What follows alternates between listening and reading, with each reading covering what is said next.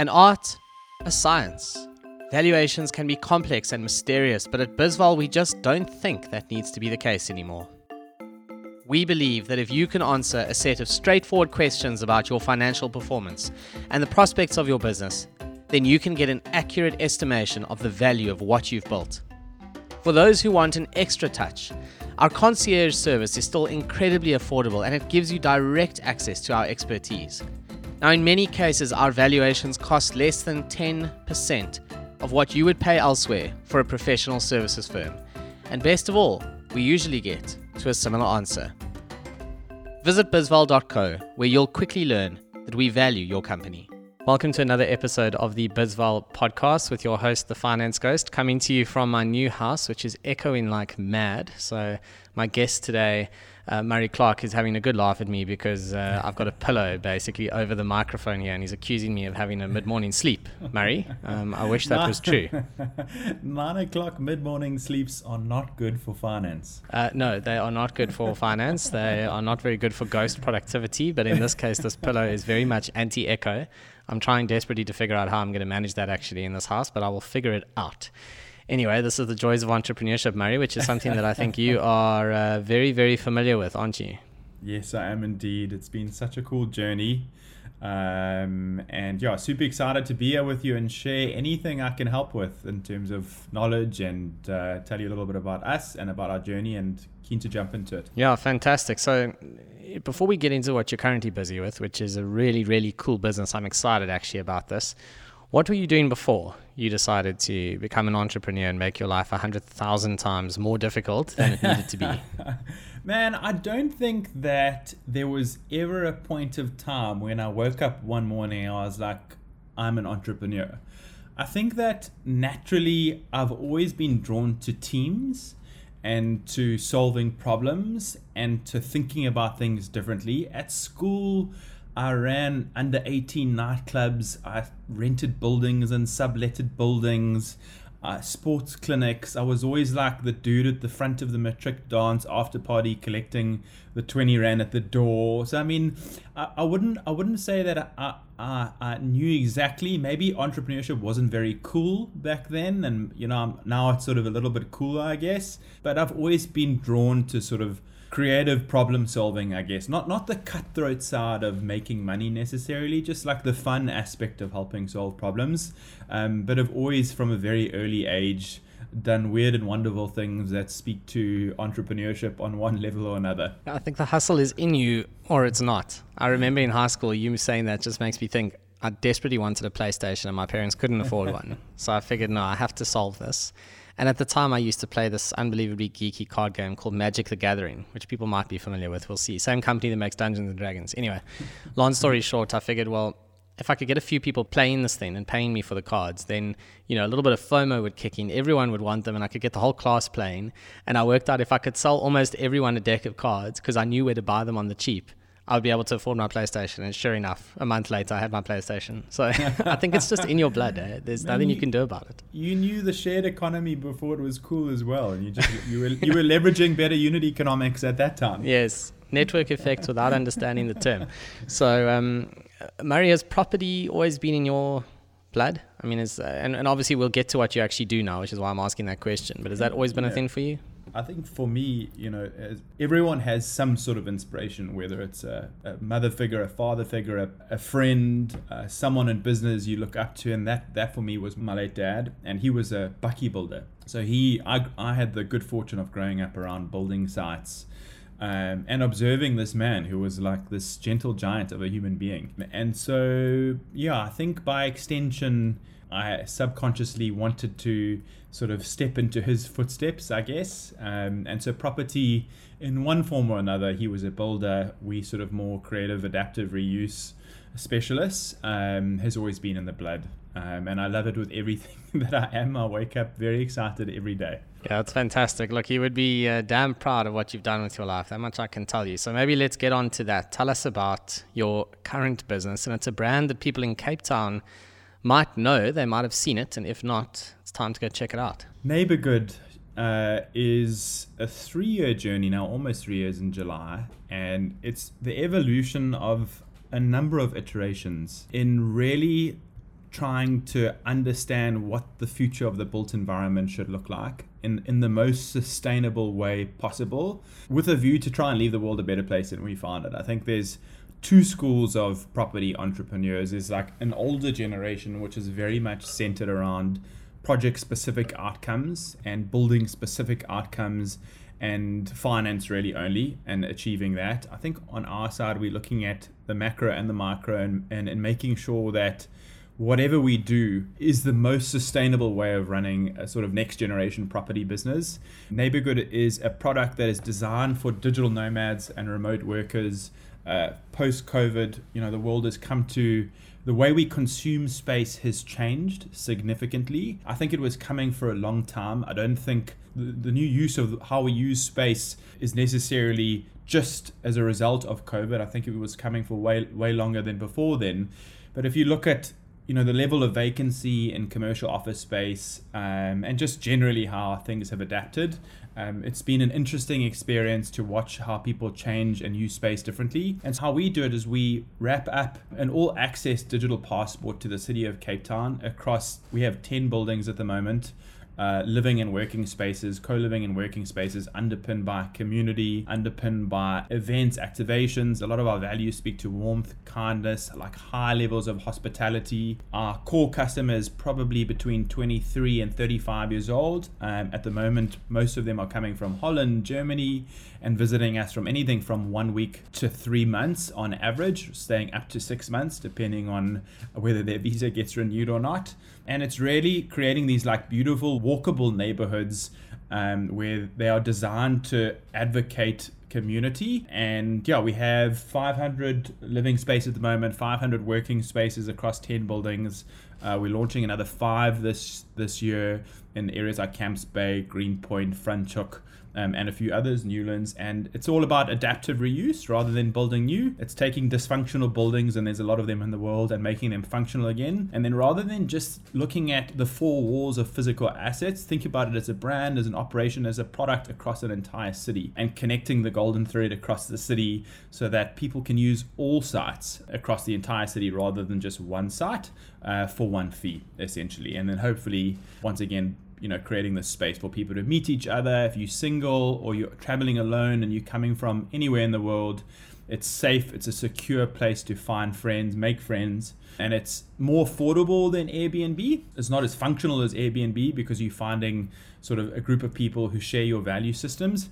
But it's not as cheap as, say, a 12-month lease would be if you had to rent it on sort of the open market. So we're somewhere in the middle, but you pay for flexibility as part of the product offering. It's such a cool business. I'll give a shout out to Mark Edwards. I'm sure he's going to listen to this. So he was running Tower Property Fund when it was a listed company, and he introduced us because you were a tenant at their building in Cape Quarter. I knew Mark from my corporate finance days, and he said to me, "Geez, this is really, really smart young entrepreneur at Cape Quarter. You've got to meet this guy," and he was right. And I think it's the way you think about property is just completely different, right? It's because property is very much this balance sheet, cash flows, steady cash flows, and then what ends up happening is listed property funds do a lot of financial engineering with the cash flows. It's less about the property, and it's way more about what you can do with the money. Obviously, at a listed company level, the scale is enormous, but at the rate you're going, I wouldn't bet against Neighbourgood getting to those sort of levels, because just for people who maybe missed some of the nuances there. I mean, a big part of what you've done is you've gone and taken the sort of post-COVID zombie buildings, for want of a better description, office space that no one's going to use anymore, etc.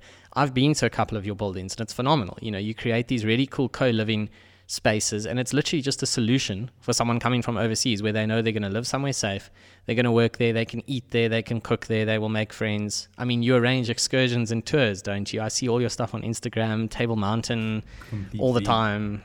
Yeah, I mean, events and think about the life of a digital nomad or remote worker. In fact, just any transient young consumer who's living all over the world. You're wanting living space, you're wanting working space, you're wanting a lifestyle city, and you're wanting events, activations, and community. You want to be able to participate. You're thinking about health and wellness. You're thinking about all these sustainable themes that are just a function of living a better and a good life. And we've just wrapped that all up into a single brand and operation. We've focused on adaptive reuse, so taking assets for a number of reasons. It's more sustainable, the economics are better, it's faster, etc., and then connect the dots across the city. So we're super excited about it, man. And I think, just to talk to your question of scale, I think for us, scale without reason doesn't make sense. I think that there's two schools of thought around, and it's definitely an ambition. So we definitely want to be in other lifestyle cities. We run sort of PropCo, OpCo metrics. So we are fairly agnostic to whether we acquire assets or whether we operate assets. It's really in the economics of the specifics of the deal. But for us, we are property people first.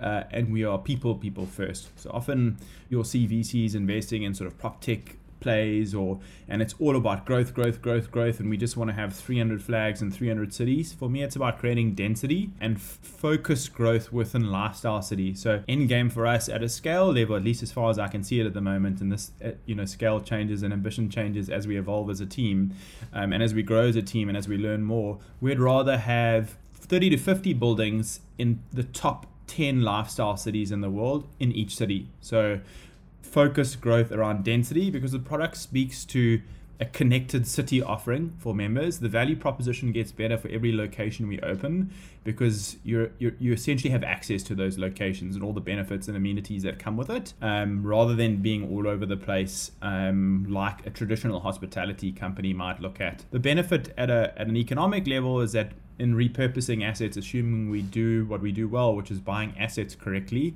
and changing them to suit our model and creating net income upside through the process of that, is obviously that value gets taken to balance sheet, and you can take an asset that you bought for 25 million rand and through creative reposition make it worth 40 much quicker than you can building new without the development risk. If that makes sense. So that's at a model level, and in an ideal world, we're looking at the US next as a point of entry. We sort of in a sort of a research time at the moment where we're looking at Miami, Austin, Denver, Colorado, a few other spaces which I think are interesting. But like anything, it's about being a great property entrepreneur first and making sure that we can buy assets at the right price, because it's not just about growth for growth's sake. So often we see these bigger companies or startups just growing for the sake of growing, and we need to make sure that at all times those unit economics and real unit economics at balance sheet level, not at OpCo level, are always moving the needle. There's always a consistent 20 to 30% upside when we execute on deals. It doesn't make sense to execute on deals at cost just for brand growth. I'd rather use the management company to do that, assuming they low risk deals. So it's a really cool space to be in, man. I'm so excited about the future, because I don't think any company has got the full connected city product offering right just yet. But the biggest challenge for us, I think, will be entering a new city. I think we've got Cape Town under the belt, and I think we'll continue to grow here sustainably. But as you enter a new city, in the bricks and mortar space at least, it comes with its own challenges and understanding the environment, which is why focused, sustainable, incremental growth is important, and not jumping to every city quickly, just looking at the next one or two, building density, then building a model that we can replicate, then looking at others in town. So let's talk funding quickly. So, you've got a whole lot of buildings here, and, we won't get into the details. We're not going to give away your business here publicly, but I think you own a whole bunch of the buildings. Obviously there's always a lot of balance sheet management. As much as you have this very, very cool way of thinking about property, there are also the financial nuts and bolts. Long-term entering these new markets, etc., etc. How do you see this playing out? I know you've got some pretty cool ideas around how to fund this business long-term. Do you want this to be a listed company? I think you've got something else in mind. Man, every person I know in the listed space always wants to delist their companies. So my gut says no. I think keeping things private probably makes a lot more sense, but just leveraging shared economy principles, spoken like a true millennial. I think that the ideas, we funded everything with my own cash and one or two investors. I spent the better part of a decade building 25 odd convenient shopping centers where I was able to make some cash. So I've used a lot of the cash that we made there in building sort of the $500 million portfolio that we've got at the moment. We own about 8 of our 15 assets across the city, and we used gearing ratios of between 50 and 70%, depending on the deal. The other 30% is cash in by myself or cash in from an investor or two. We've had foreign investors, some really cool German guys who believed in the business early on and share our DNA and sort of love for entrepreneurship and the built environment. So they've been super supportive. And then moving into scale, we like the idea of sharing ownership with our community of investors and creating financial instruments of investment to create financial freedom for our broader community. In discussions with a lot of our members who are nomads, remote workers, owning property is very difficult for them, and bonds are a problem, access to opportunities are a problem, management is a problem, access to a broad sort of hybrid portfolio doesn't really exist in the format that we presented in Cape Town. So we are building a co-ownership platform that we're going to launch in May, which essentially shares ownership with anything from 10 to 40, 50 investors. We're not going sort of the easy properties route or sort of the more fractional route where you can buy in at, say, 500 Rand, sort of minimum entry of about 100,000 Rand for a number of reasons, and I won't go into those now. But doing so helps create the same value that we would ordinarily do ourselves, but for our members in sort of a wrapped up management solution in the top lifestyle cities in the world. So you would be able to then own a portfolio of hybrid hospitality assets which yield better than market. So if multifamily in the US is at 6, we would be at 9. If we're in South Africa and Cape Town, if yield is at 7, we need to be closer to 10, 11, depending on the deal. Greenpoint, Sea Point trades closer to 7 to 8, so we want to be closer to sort of the 8.5 level there if we can, always generating some level of net asset value growth, and just a like really cool solution that takes the equity requirement for each asset and splits it amongst a series of investors. And most of our members earn anything between sort of 50,000 and 150,000 euros a year. So they do have access to check sizes of 100,000 Rand. So you could own anything from 1/50th of the building right up to 1/2 of the building in these awesome areas like Greenpoint, Sea Point in Cape Town, Camps Bay, Franschhoek, Miami, Austin, hopefully other areas in Europe eventually when we get there.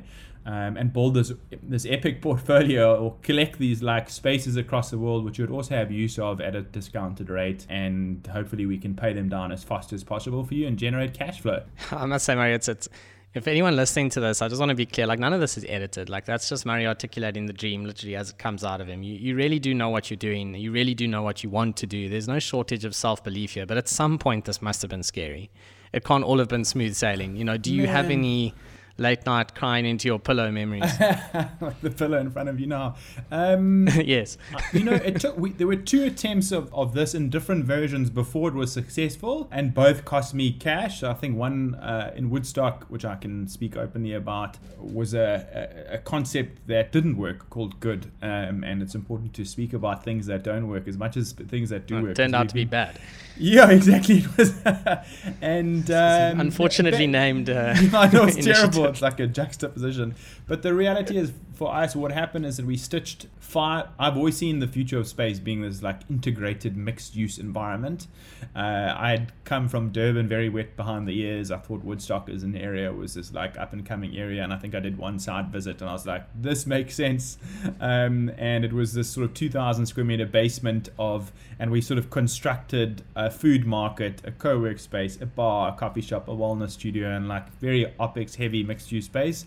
Definitely the coolest space in the world if you had to come there, but financially it didn't make sense. It was too OpEx heavy. Woodstock carries a security risk, so we got the area wrong. So there were iterations of it that were unsuccessful before it became successful, and lucky enough the last 15 attempts at it have all been successful. But my view is if you can sort of retain anything above an 85% strike rate, you're doing pretty good.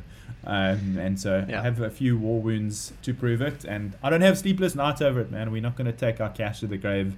So it's just all as a function of learning in life. Yeah, it's a very good way to look at it. I always say to people, you know, whether you did something well or something badly, if you didn't learn anything, you've lost out. Even if it went well, like you can't tell me there's nothing you've learned. And if there's nothing you've learned, you need to think very hard about how you are approaching your life. Oh man, truly. I think for us, we learned how important focus is and focusing on core. So for us, we just brought that right down to selling beds and workspaces. And even in that sense, people say, why aren't you just selling beds? So we're sort of always adapting the model to keep it more focused on core, because you get one thing right over and over and again, you start becoming really good at it. And I think that's the focus that we've become. The challenge with the built environment is no physical space is the same.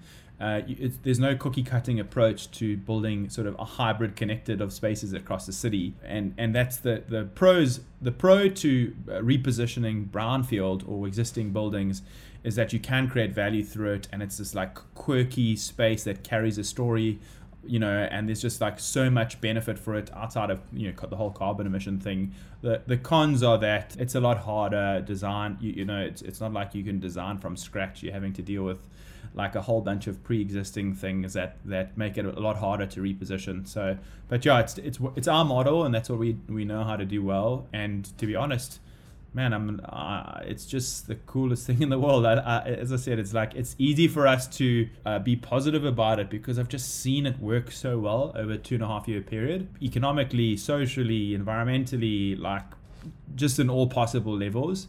And I'm excited about what that could look like in different contexts in different cities, assuming we can get it right. Yeah, it would be incredible if it started from these humble beginnings in Cape Town, from a failed building in Woodstock. So my favorite poem in the world is Rudyard Kipling's If, and one of the lines in there is to the effect of, if you can meet triumph and disaster and treat those two imposters just the same.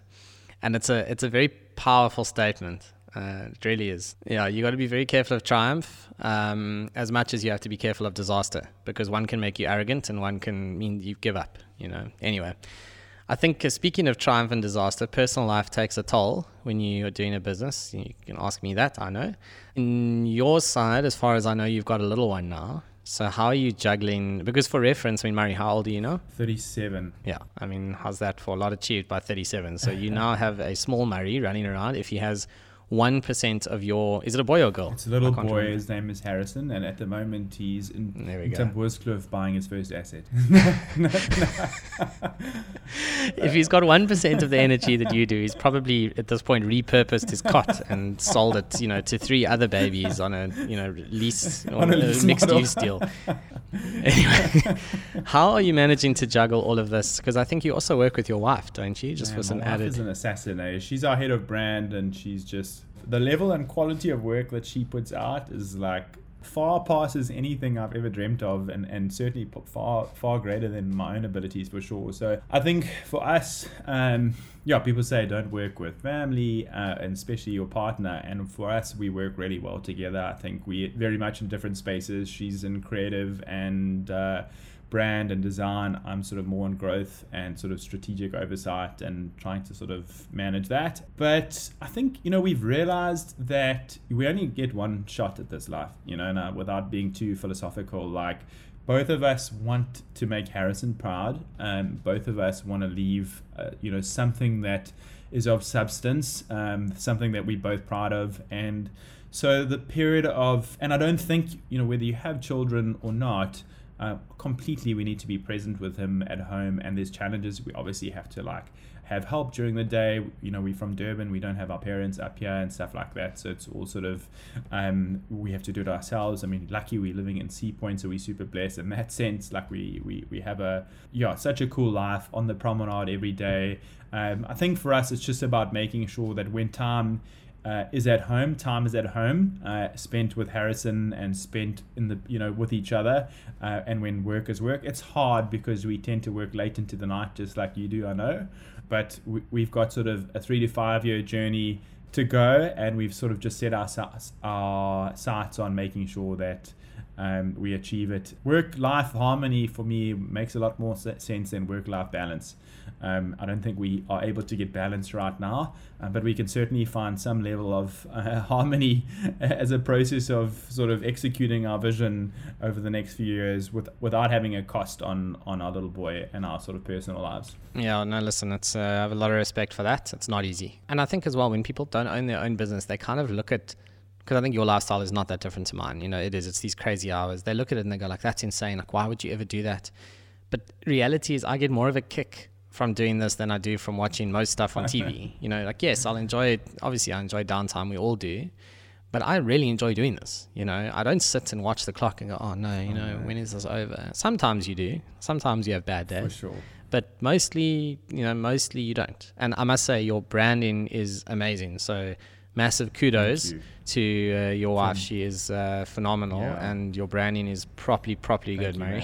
So you better keep being nice to her. No, I'm trying my best every day, man. No, she's awesome. Honestly, I'm super lucky, and she's amazing. So, Murray, maybe before we sign off, I think this has been a very uplifting chat, I would think, for anyone listening to this. I mean, you are so on top of things. What advice would you give to a young entrepreneur? I know it's the most cliche question in the world, but what would be your what would you leave someone with, from your own journey? The whole thing about focusing on your passion obviously is everyone knows that. I think just being super open to learning from mentors and in a work or professional environment and making nothing. So just learning, just finding ways to learn as much as possible, whether you're reading books, whether you're working for someone as an intern, if you are interested in building a career or an entrepreneurial journey in a specific instance, find the best people in that industry and just soak everything up you can for 5 years, honestly, and expect to make zero. Don't think you're going to make 1 cent. In fact, you're going to lose money, and you're just going to have. But the reality is that whole 10,000 hour rule is so important. The reason why, within our respective paths, we know finance and business as well as you do, and property as much as I do, it's because we've lived it for 15, 20 years each and every day, and you can't bypass the first 5 years. It's just not going to happen, So you have to spend time in the trenches, learning and becoming an entrepreneur, and understanding your industry backwards and then make sure obviously that you're leaning into your passion, because it's about doing both and being fine with not making a cent and failing the first 10 times and the first 20 times until you eventually do it. And hopefully, if you're passionate enough and you've tried hard enough and you're disciplined enough, you will eventually start making some form of successful outcomes. And that's certainly been applicable to my own life. So get ready for the journey, man. It's a long one, and it can be painful at the best of times, like any sort of growth. But it's definitely not an overnight. It's definitely not an overnight one. Yeah, it's exceptional advice. I completely agree with that. That really is a great answer. And yeah, just specialize in something and take the time to actually get to that point where you know it inside out. I think that makes a world of sense. It is not easy, and you need those skills in this world. I think increasingly with stuff like artificial intelligence, etc., being mediocre is just not going to cut it. No, man. So, pick your passion, go for it, give it everything you've got. And I think the other point is the journey of wealth creation as an entrepreneur is not linear. So when you're working in corporate, yes, you'll get a few promotions in your life, but generally speaking, you need to be thinking about stuff like your pension very early on, etc., because you're probably going to just tick up from there. Whereas as an entrepreneur, it's wild, and I know from my own experience, I've been very lucky in the way it's worked out. It has worked out really well, and it hasn't put me under huge financial stress. There's been lots and lots of personal stress along the way. But the point is that hockey stick that businesses experience, entrepreneurs experience the same hockey stick in their own wealth creation. Depending what you're doing, to your point, you can go sideways for a few years and then suddenly it works. And suddenly you think, sure, how did I get this life? I didn't have this 3 years ago. I didn't even have this a year ago. So it's great advice. Completely, it really is. You've got to be patient and you've got to focus on the skills because the money will come. Completely. If you focus too hard on the money early on, you're going to stunt yourself long term. Just jump right into the trenches and learn to love it. Yes, exactly. So, Maria, I think as we sign off on this, obviously this is a Bizval podcast, and you're going to be doing a valuation of Neighbourgood with us. You've chosen to go the concierge route with us, which means we give it that extra bit of TLC, that extra bit of attention, and actually have a proper look at the sort of financials. It's not just the online tool. The online tool certainly works, but obviously the concierge is another layer of care and involvement there. So thank you for that. Pleasure, maybe last question before we go. Why are you doing that? What is the value of knowing your value? We need to get a good understanding of where we are right now, because we're about to go through a Series A funding round, and I'm just trying to get a better understanding of valuation relative to industry. which offers more depth than just sort of Google desktop stuff. We need to be able to motivate our value, and we need to be able to know ourselves. And also, we're trying to put together a roadmap of what value looks like in 5-10 years time. So you need to start with where we are now, build a solution and a roadmap to what the next year looks like, what the next 5 years look like, what the next 10 years look like. And just like coming to grips with where we are at the moment, both at a balance sheet, at an operational cash flow level, is just super important. So we just want to try and get under the belt as soon as possible, but benchmarked against industry-specific content, hospitality, property. This whole hybrid property space is moving, and it's sort of very new to the whole world. So it's going to be an interesting exercise, because how do you benchmark something that's fairly new? But super important for us. So we're going to definitely jump in, and hopefully in a month or two realize that we right up there with the best of them. Otherwise, at least on the way to getting there. Yeah, and the benchmarking is such an important point. I mean, if there's one thing the pandemic taught us, is you've got to always be careful looking at the value of a business based on what all the other ones are potentially selling for at that point in time. At the end of the day, finance is actually, I remember someone when I cited articles at one of the banks, maybe I won't give it away, and one of the very senior sort of risk officers there once said to me, finance is literally just a series of cash flows. And it's such an oversimplification, but it's also not. It doesn't matter what business you have. It doesn't matter how you make your money. It doesn't matter what you do. At the end of the day, if there's no cash, there's no business. And depending on what you do is going to affect the discount rate that people, which is the return that people want on that cash. It is literally that simple. And the world forgot that during the pandemic. They all went and invested in anything they could get their hands on because the money was basically free. They just literally bought call options, essentially, on a whole bunch of tech businesses. And look at where we are today. If you bought Zoom, etc. at the height, I mean, you've lost a ton of money. So, it's going to be fun. If I can draw a parallel to properties, I mean, it's the same thing, man. You can't hide. The cash flow is the cash flow. So it doesn't matter what you're paying for the asset, or like if the cash flow is not there and you can't keep your arrears down and you can't collect the net income you say you're going to collect, the value is compromised. So there's in my world, which is very much brick and mortar valuation, like there's heaps of parallels to that. You can't try and make sort of a swan out of an ugly duckling. If it's an ugly duckling, it will remain an ugly duckling if the cash flow is not there. Yep, 100%. Murray, I think let's leave it there. For those who are listening to this and thinking, they either want to learn more, or maybe someone wants to chat to you about potential deals. I mean, you are such a dynamic guy. I think anyone listening to this may want to, if they've got business opportunity stuff you might be interested in hearing about, like what is the best way to connect with you? Is it LinkedIn? Is it Twitter? Is it through the Neighbourgood website? What is the story? So you can visit our website at www.neighbourgood.co.za, or just shoot me a direct email at murray@neighbourgood.co.za, and I do my best to respond within a reasonable time. But always keen to collaborate, always keen to grow, always keen to make contacts, and always keen to help if we can, if we've got the capacity. So if you are a small business owner and you're just looking for some advice, always keen to try and find a way to help if we can, man. I know it's been a journey for myself, so if anyone's on the same journey, if I can impart any knowledge, I'm around within the capacity that I've got. Amazing. Murray, thank you so much for your time. It's really been an absolute pleasure. Take the man up on that offer if you would like to.